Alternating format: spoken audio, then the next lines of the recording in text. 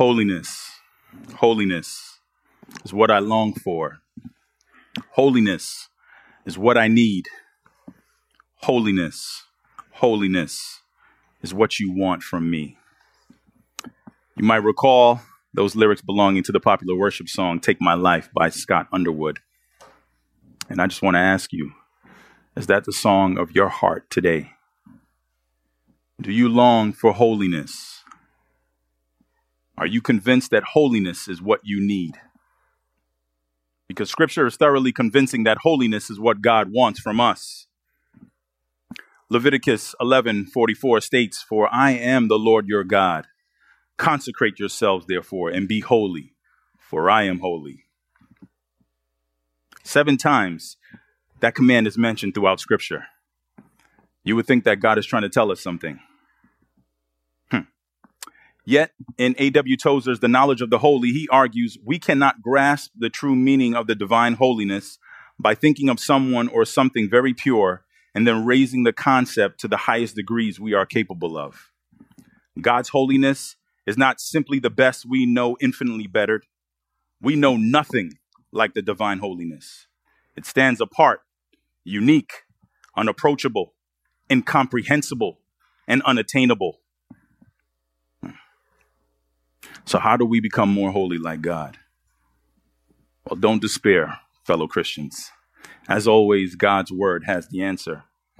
And I believe that the prophet Isaiah can teach us this morning how the holiness of God is not only central in how God reveals himself to his creation, but also by seeing his holiness, it's critical for our proper worship and service to the Lord. Would you join me now by opening your copy of God's inerrant word to the book of Isaiah, chapter 6, where we will examine verses 1 through 8. Isaiah, chapter 6, verses 1 through 8.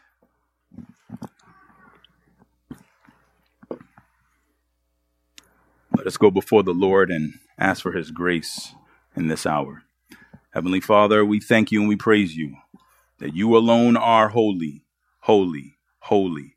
And you are worthy of all the honor, the glory, and the praise. Help us, O God, to worship you. Help us, O God, to see your holiness and to produce a worship that is pleasing in your sight.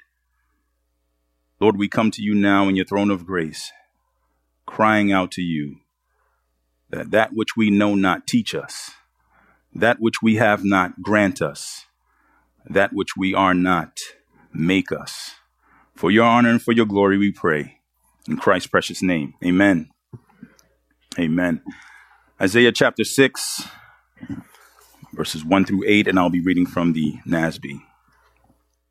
In the year of King Uzziah's death, I saw the Lord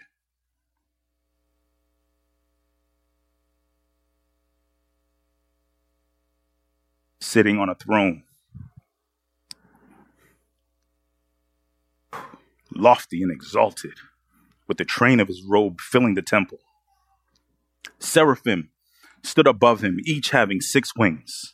With 2 he covered his face, and with 2 he covered his feet, and with 2 he flew. And one called out to another and said, Holy, holy, holy is the Lord of hosts. The whole earth is full of his glory. And the foundations of the threshold trembled at the voice of him who called out, while the temple was filling with smoke. Then I said, Woe is me, for I am ruined. Oh, Jesus. Because I am a man of unclean lips, and I live among a people of unclean lips. For my eyes have seen the King, the Lord of hosts. Then one of the seraphim flew to me with a burning coal in his hand, which he had taken from the altar with tongs. And he touched my mouth with it and said, Behold, this has touched your lips, and your iniquity is taken away, and your sin is forgiven. Then I heard the voice of the Lord saying, Whom shall I send, and whom will go for us? Then I said, Here am I, send me. Praise God. So loved ones, in Isaiah chapter 6, verses 1 through 8, we will observe 4 connections to the holiness of God that will help us to see clearly how to worship and serve him.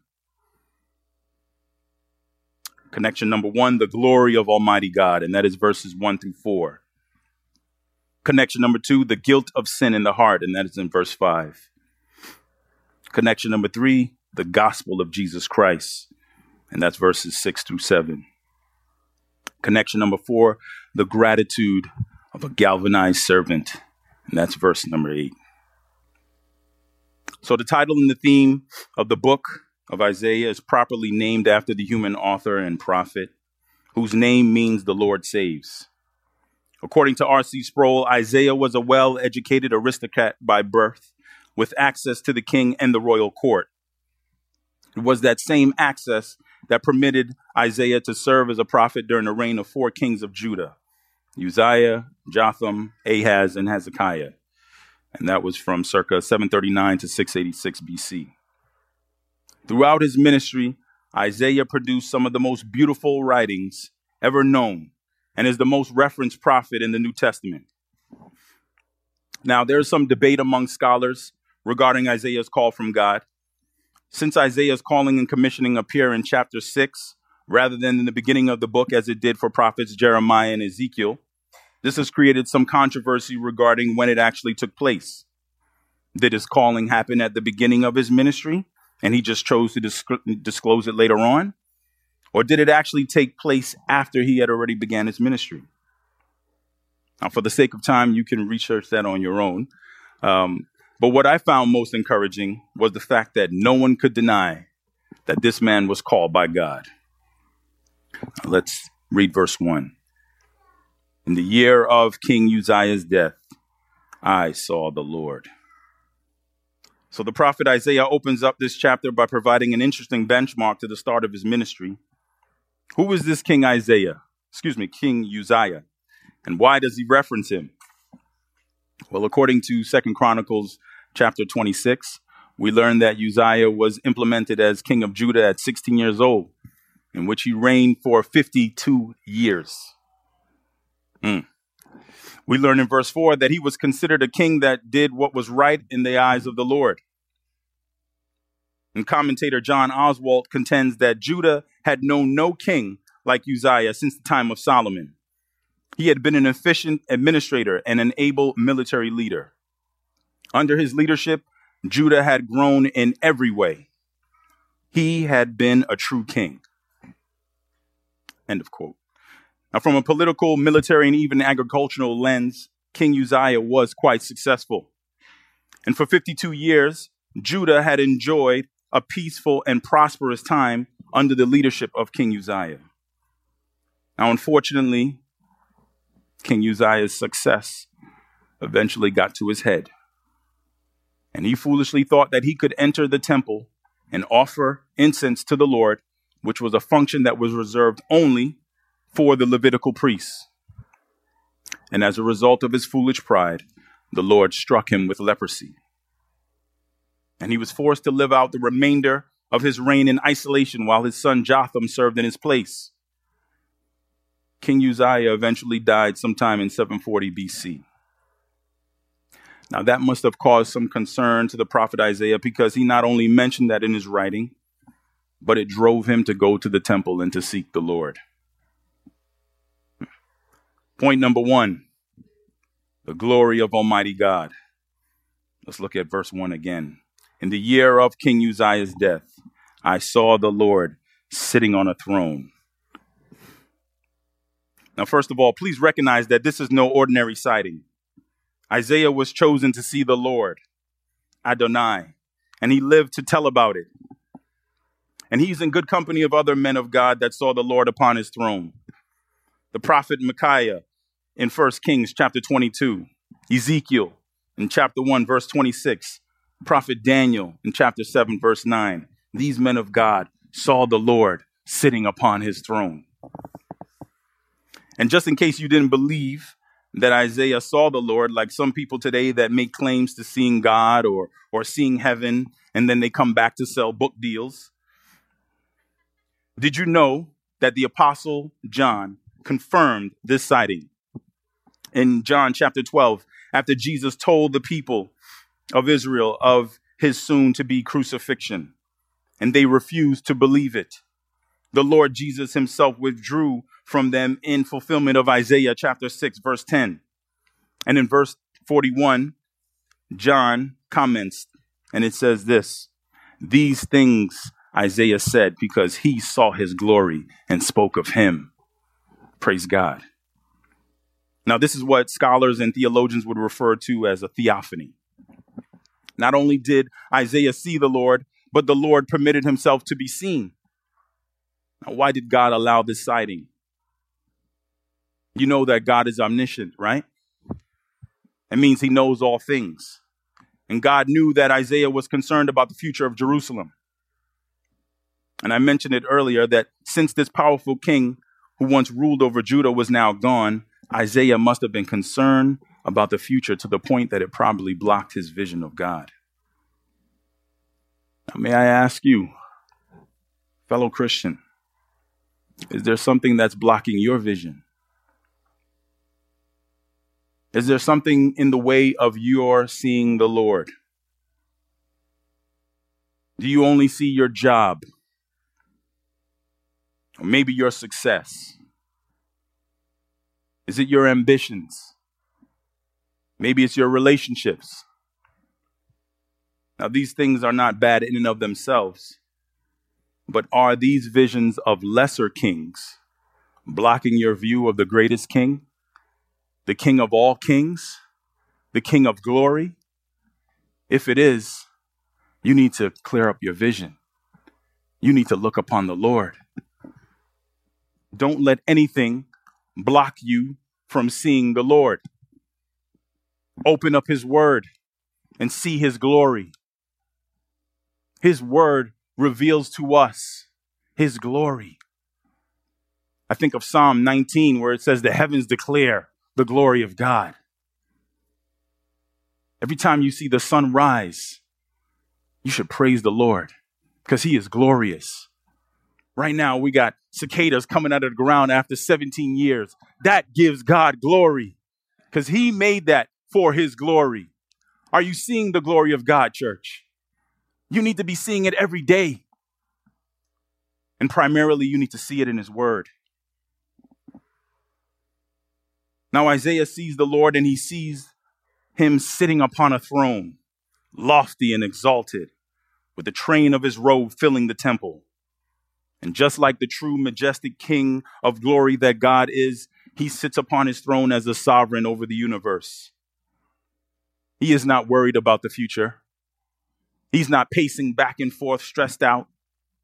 God is in total control. And he knows the end from the beginning, and Isaiah needed to see.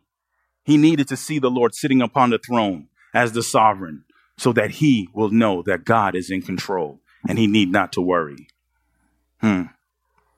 Praise God. Verse 2. Seraphim stood above him, each having 6 wings, and with 2 he covered his face, and with 2 he covered his feet, and with 2 he flew. So Isaiah's vision now extends to seeing these rare heavenly beings that are observed standing above the Lord. And that's only because the Lord is sitting as they are flying around in attendance to the great King of glory. In John Oswald's commentary on Isaiah, he refers to the seraphim as fiery ones.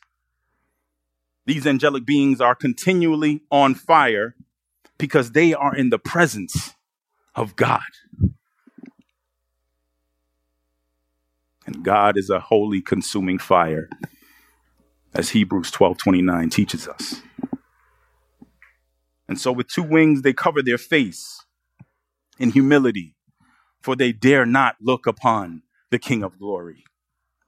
With 2 wings, they cover their feet, for where they are standing, or flying for that matter, is holy ground, because the Lord is there. And with 2 wings, they fly in readiness to serve the Lord. Now, I know a lot of people are getting all caught up in this so-called phenomenon of unidentified flying objects. Hmm. You need to open up scripture right now and see these identified flying objects, because this is serious. All right. Don't worry about all these other sightings. You need to put your sight upon this. Put your sight upon the glory of God. Amen. Amen. Now let's go to verse 3. What are these seraphim doing?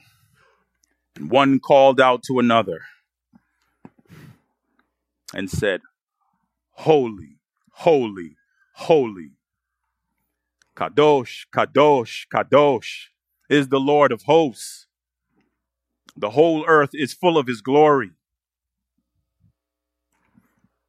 Isaiah now moves from receiving the vision to now hearing the call of these heavenly beings.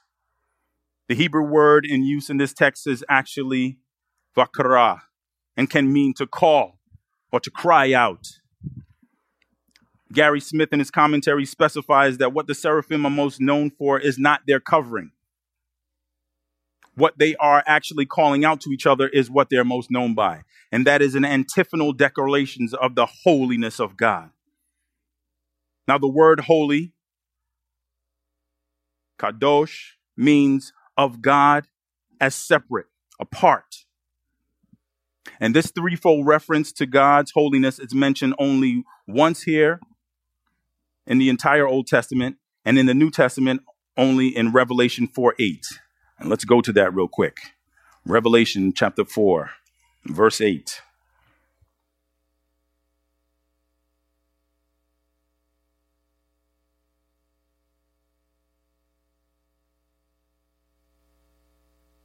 Revelation chapter 4, verse 8. Let's pick up at verse 8. And the four living creatures, each one of them having 6 wings, are full of eyes around and within.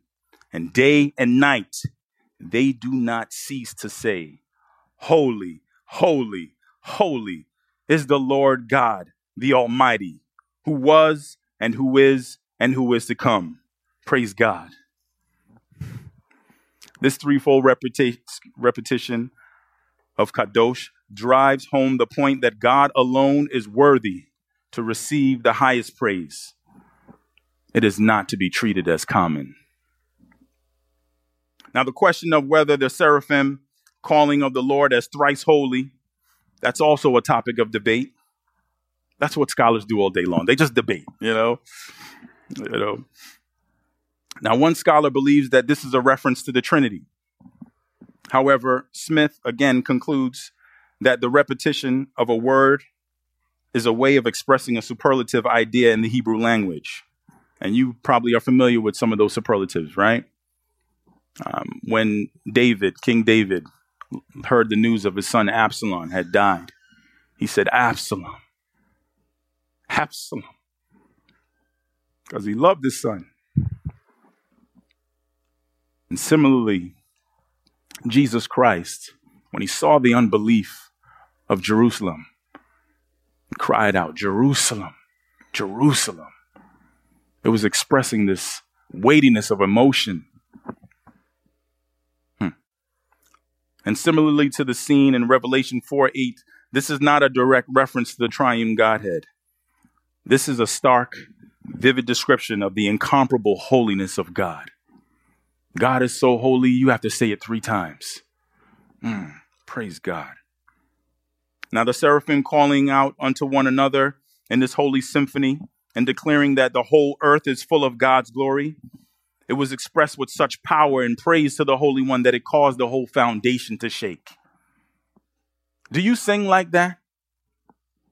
Do you cry out like that when you come to worship the Lord? Or do you hold back because you're scared how you might be perceived by others? Do you tone your voice down just a little bit? We're here for the worship and the audience of one. Don't be concerned about what the next person thinks of you. Be concerned about what the King of Glory thinks of you, because he deserves your worship. These seraphim, they're not whispering, "Holy, holy, holy." No, sir. No, sir. The whole foundations of the threshold are shaking. They want all of heaven and all of the earth, the whole universe to know that this God, he is worthy of the glory. He is worthy of the praise. And when you come to worship the Lord, let the world know who you came to praise this morning. Amen. Amen. Exodus chapter 19, verse 18, it says, "Now Mount Sinai was all in smoke because the Lord descended upon it in fire. And its smoke ascended like the smoke of a furnace, and the whole mountain quaked violently." That's the presence of the Lord. Praise God. Now we've reached point number 2, or connection number 2, the guilt of sin in the heart.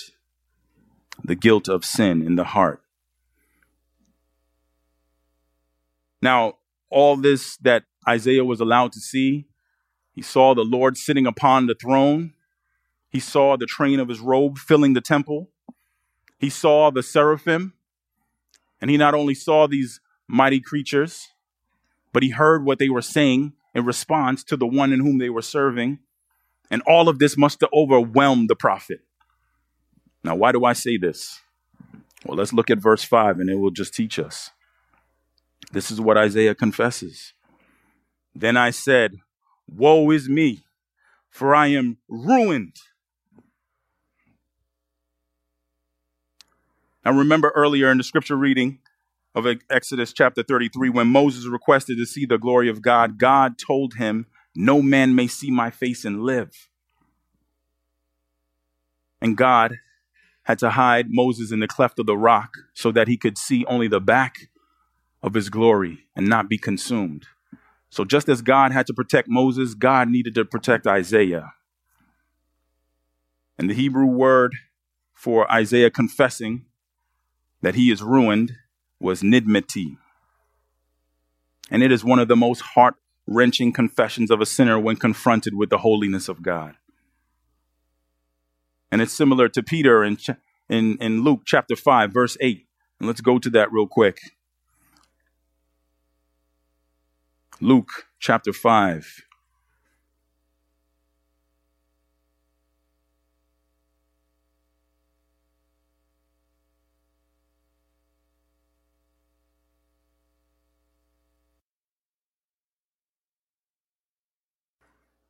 It's picking up at verse 1. "Now it came about that while the multitude were pressing around him and listening to the word of God, he was standing by the lake of Gennesaret.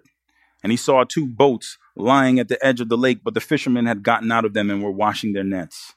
And he got into one of the boats, which was Simon's, and asked him to put out a little way from the land. And he sat down and began teaching the multitudes from the boat.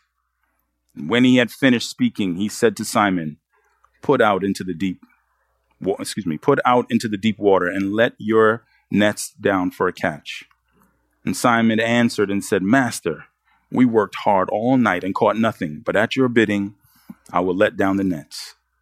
When they had done this, they enclosed a great quantity of fish, and their nets began to break. And they signaled to their partners in the other boat for them to come and help them. And they came and filled both of the boats so that they began to sink. Now look at Simon Peter's response. But when Simon Peter saw that, he fell down at Jesus' feet, saying, Depart from me, for I am a sinful man, O Lord. Is that your confession this morning? Have you ever looked at the holiness of God and felt the weight of your sin to the point that you felt like you were ruined? That's actually a good response. You should be more concerned if you don't feel convicted over your sin. Don't resist feeling convicted over your sin. Don't try to silence it. Don't try to drink away or smoke away the pain. Your flesh, this world, and the devil don't want you to be convicted of your sin. They want you to remain in bondage to your sin. But God wants to deliver you. He wants to deliver you from your sin. And one of the means of grace that he has provided is your conscience. And when your conscience is pricked, that's a good signal. Because God is probably trying to tell you, you have sinned against him. And your conscience is either accuses you or excuses you of your guilt, like in Romans 2:15. And that is why we try to cover it up. We're like our first parents when they disobeyed God's one and only commandment. They hid from God. And then they try to cover themselves up with fig leaves. But it's not sufficient. Furthermore, the Bible says in Proverbs chapter 28, verse 13, he who conceals his transgressions will not prosper, but whoever confesses and forsakes it will find compassion. The prophet Isaiah confessed. He cried out, I am a man of unclean lips. Can you imagine a prophet with a dirty mouth? Moreover, can you imagine a Christian with a dirty mouth?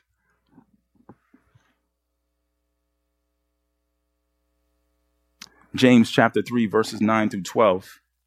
It exposes the hypocrisy of our hearts. Let's go to the book of James real quick. James chapter 3.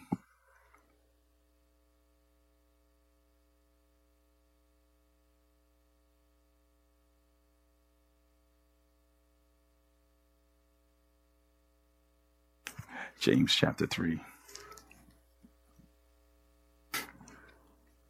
James talks about that untamable tongue. And picking up at verse 8, he says, but no one can tame the tongue. It is a restless evil and full of deadly poison. With it we bless our Lord and Father, and with it we curse men who have been made in the likeness of God. From the same mouth come both blessing and cursing. My brethren, these things ought not to be this way. Does a fountain send out from the same opening both fresh and bitter water? Can a fig tree, my brethren, produce olives? Or a vine produce figs? Neither can salt water produce fresh. Furthermore, Jesus teaches us in Luke 6:45 that out of the abundance of the heart, the mouth speaks. So if you find that you have unclean lips, that's evidence of an unclean heart. You need someone to wash your heart. You need someone to cleanse your heart. And the only one that can do that is the Almighty and everlasting God.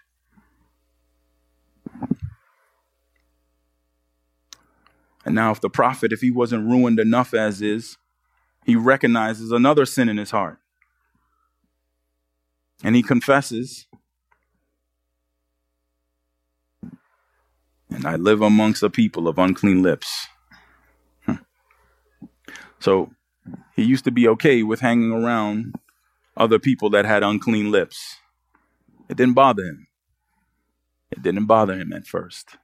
But when he looked upon the holiness of God, now he came to the realization that he had offended this most holy God.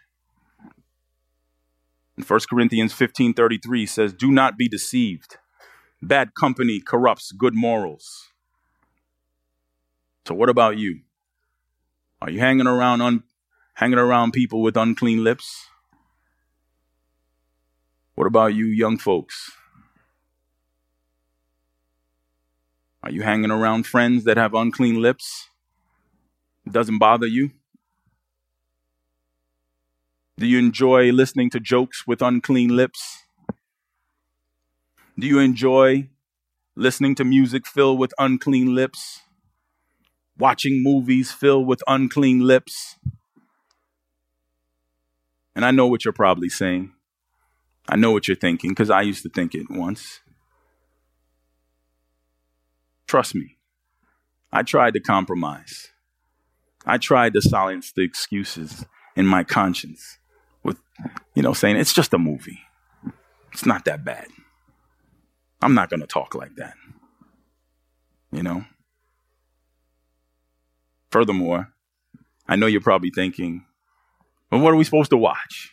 Or what are we supposed to listen to? What do you want me to be, holier than thou? You see that? You see how we subtly just mock God and his holiness? We don't want to be holier than thou. Why not? God commands that you be holy, for he is holy. And then we have the audacity to wonder why we see so little of God's power in our lives when we're trying to go out and evangelize the lost. Then we wonder why we're so uninterested in worshiping and glorifying the Lord, why we're not as on fire to serve him. It's because we compromise. We compromise a little here, a little there.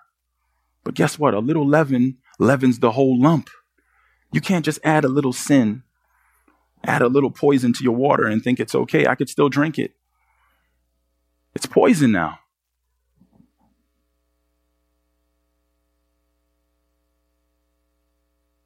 Have you ever noticed how often the media regularly blasphemes the holy name of God?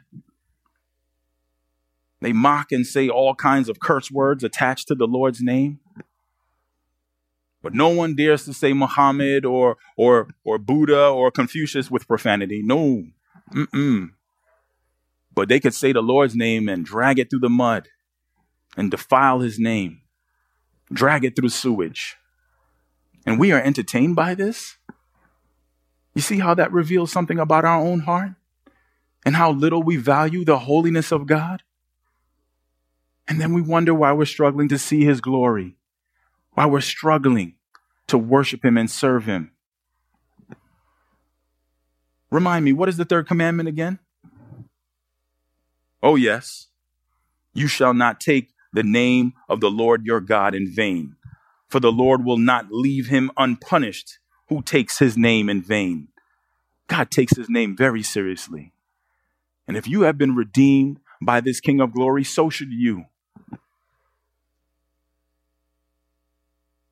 And so the prophet, he recognizes that he should be destroyed, that he should be ruined. For he saw the holiness of God. He saw the King of all kings, the Lord of hosts. And as a result of that, he saw the guilt in his heart. But praise God, he doesn't leave him there. Let's go to verses 6 and 7. Then one of the seraphim flew to me with a burning coal in his hand, which he had taken from the altar with tongs. And he touched my mouth with it and said, Behold, this has touched your lips, and your iniquity is taken away, and your sin is forgiven. This is amazing grace. This is the gospel of Jesus Christ, church. Point number 3, the gospel of Jesus Christ. Did you see it? Let me help you. Now that the prophet has seen his sin and he's confessed his unworthiness, now the Holy One of Israel, who is worthy of all the honor, all the glory, and all the praise. Now he says, Isaiah, now I can use you. Now I can use you. God doesn't have time for proud people. Do you know that God resists the proud, but he gives grace to the humble? Praise God.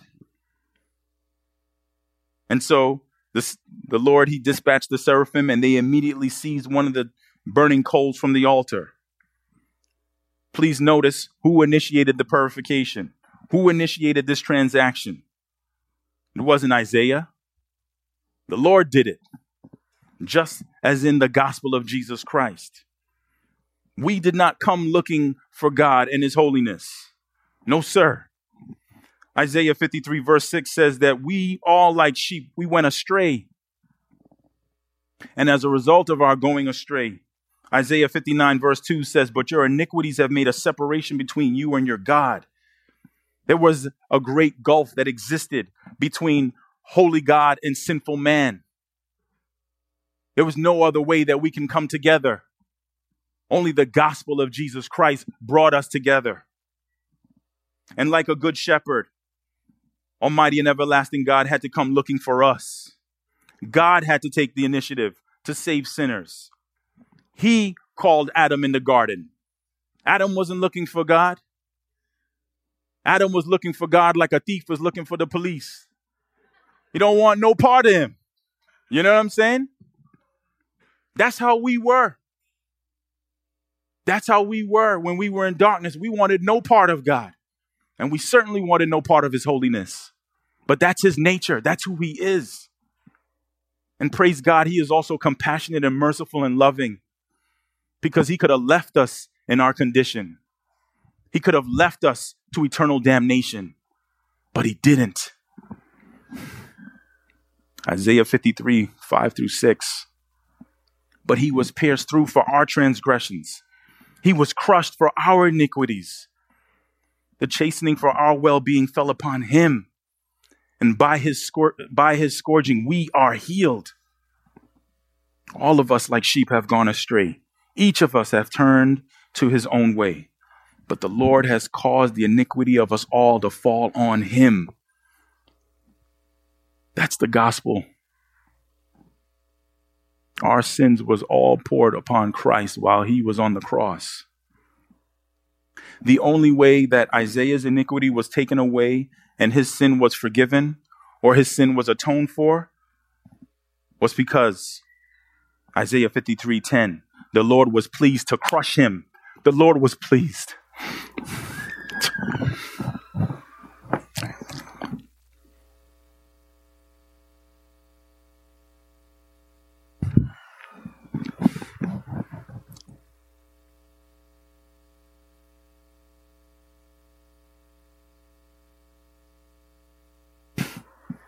Amen.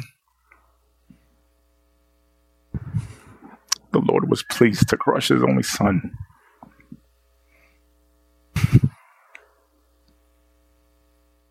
He is the servant who justified the many.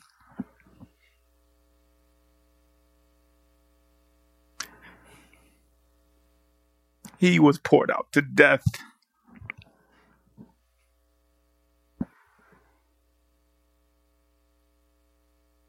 He himself bore the sin of many and interceded for the transgressors.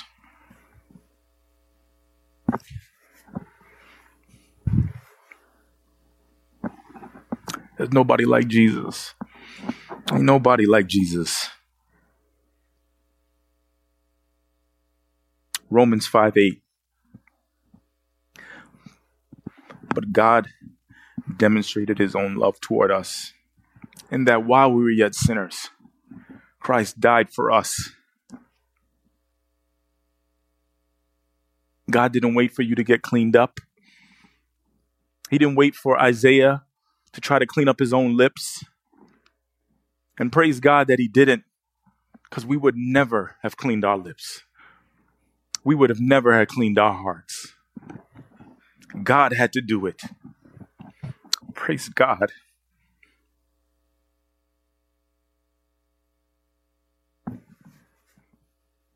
God incarnate, Emmanuel, the God who desires to tabernacle with us.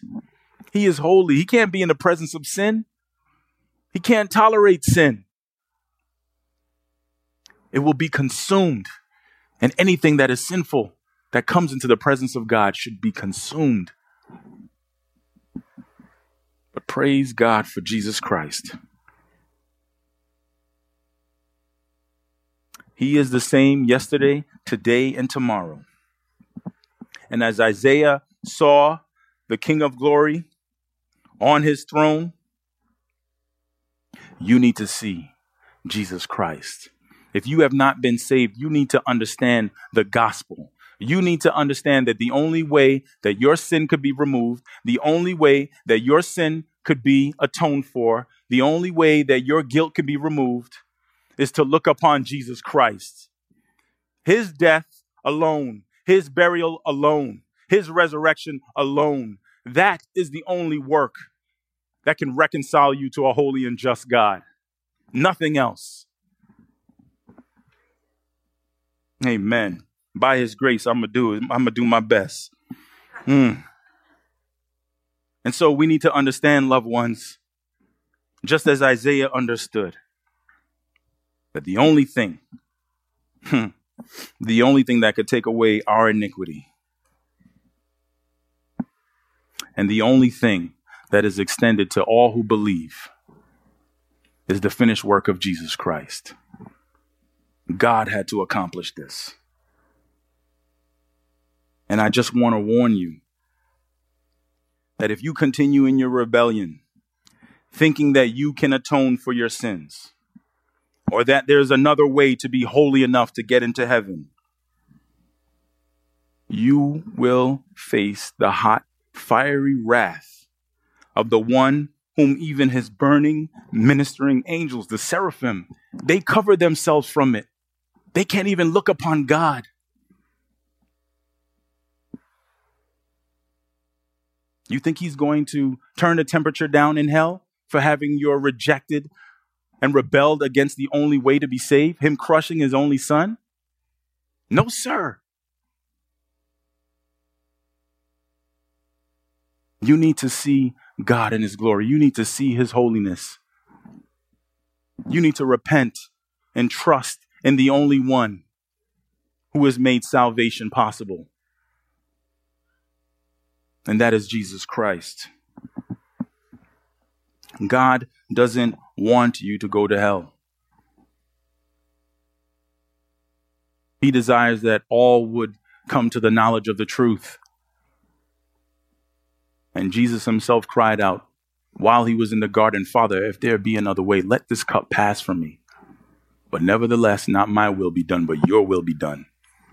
And it was God's will to crush his son to save you. You think he allowed his son to go through all of that because there was another way?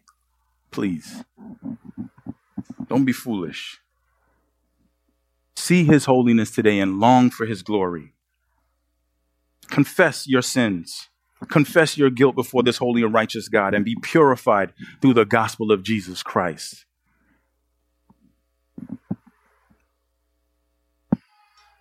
And now let's look at a result of this prophet having his guilt removed, having his sin taken away. His sin is atoned for. Let's go to verse 8. Then I heard the voice of the Lord saying, "Whom shall I send, and whom will go for us?" Then I said, "Here am I. Send me."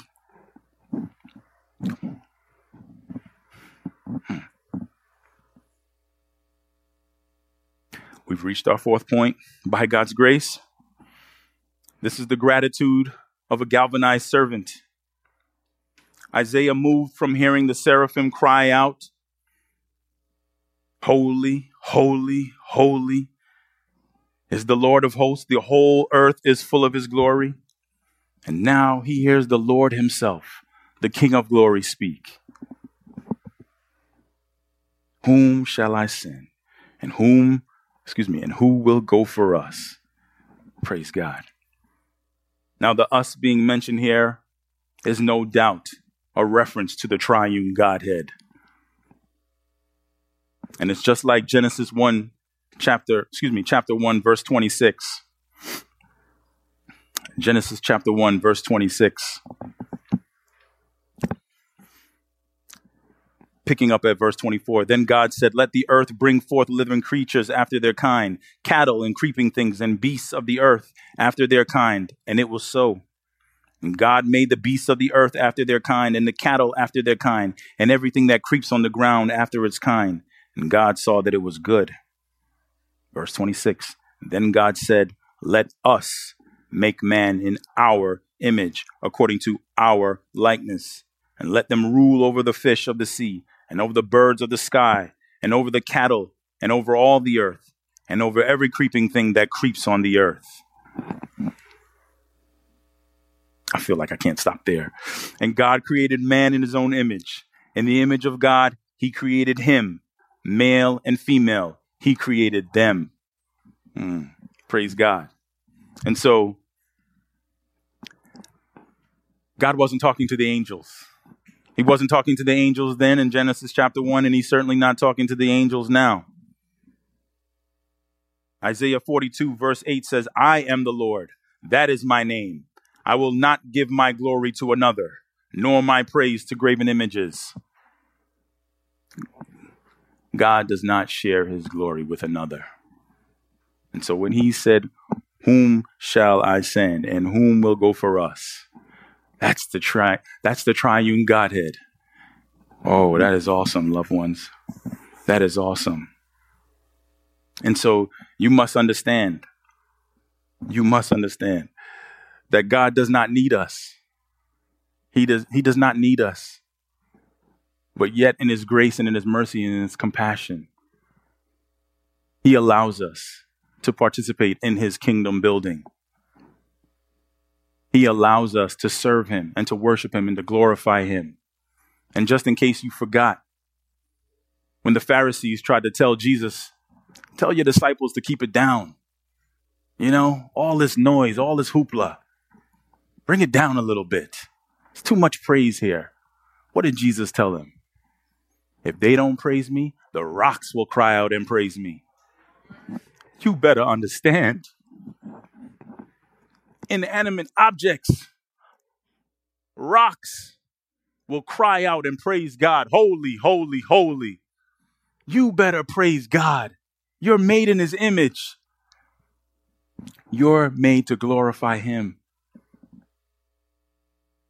And so Isaiah, he doesn't need any cajoling. He doesn't need someone to convince him, you know, maybe you should go serve the Lord. He can't help himself.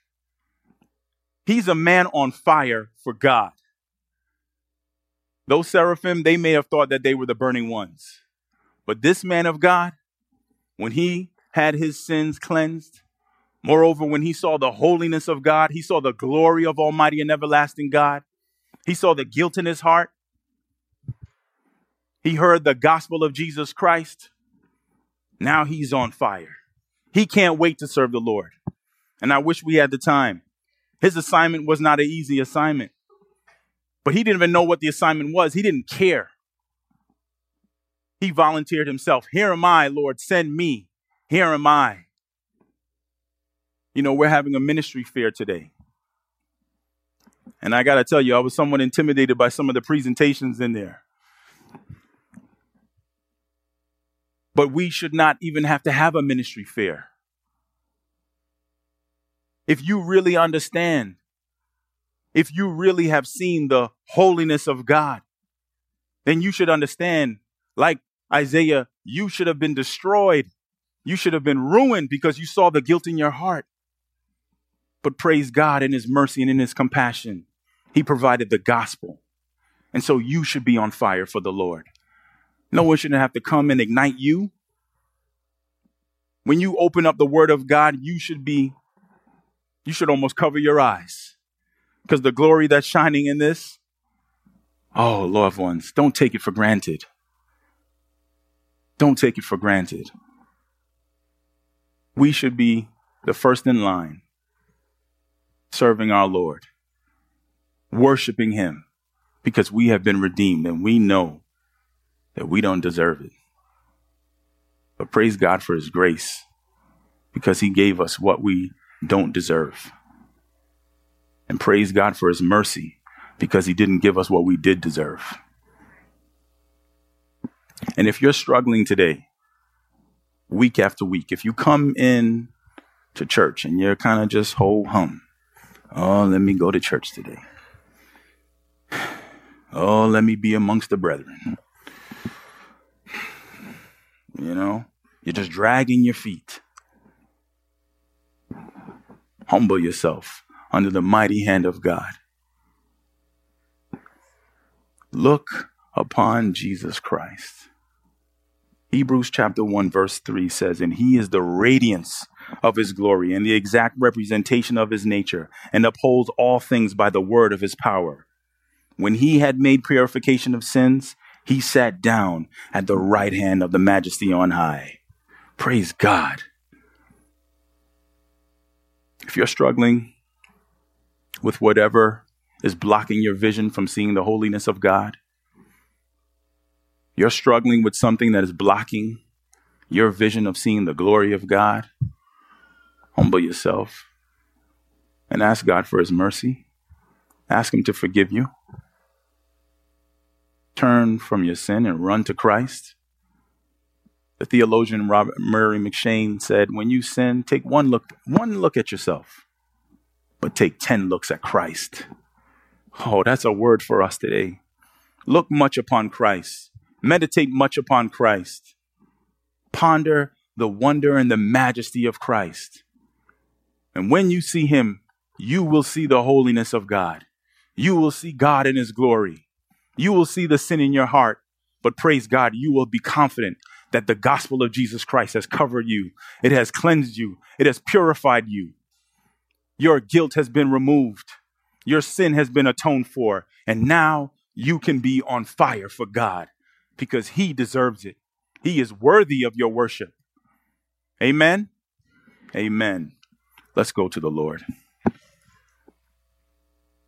Father in heaven, thank you so much for your mercy towards us. That although we are but dust and we deserve your wrath, Lord, thank you. Lord, we praise you. Lord, we bless your holy name for Jesus Christ, because he left the glories of the heavens.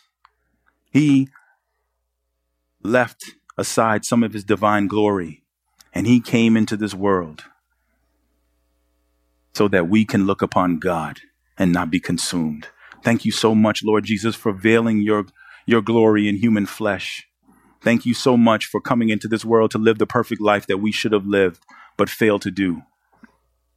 And thanks be unto you, Lord Jesus, that you allowed our sins to be poured upon your body. You received our curse, and you gave us the perfect righteousness that you demand. You gave us your perfect holiness that we could not afford on our own. And we praise you and we bless your holy name for the gospel. And Lord, I just pray for those who are in Christ this day, would you please help us? Help us to be on fire for you, because you are worthy. And for those who have yet to bow their knee, and for those who have yet to surrender their hearts, God, would you please be glorified in this word that went forth, and would you use it to save them from your hot, fiery wrath? And would you cleanse them and purify them of their sin through your gospel as only you can? Open their eyes and help them to see their desperate need for Christ, that they would cry out, "What must I do to be saved?" And that they would hear your gospel, that they would be pointed unto your Son, Jesus Christ, and know the joy of salvation, but most of all, that they would worship you. God, we commit this all unto you. You are worthy. We ask it all by faith in the precious name of Jesus Christ, the King of Kings and the Lord of Lords. Let all those who love the Lord say amen, amen, and amen.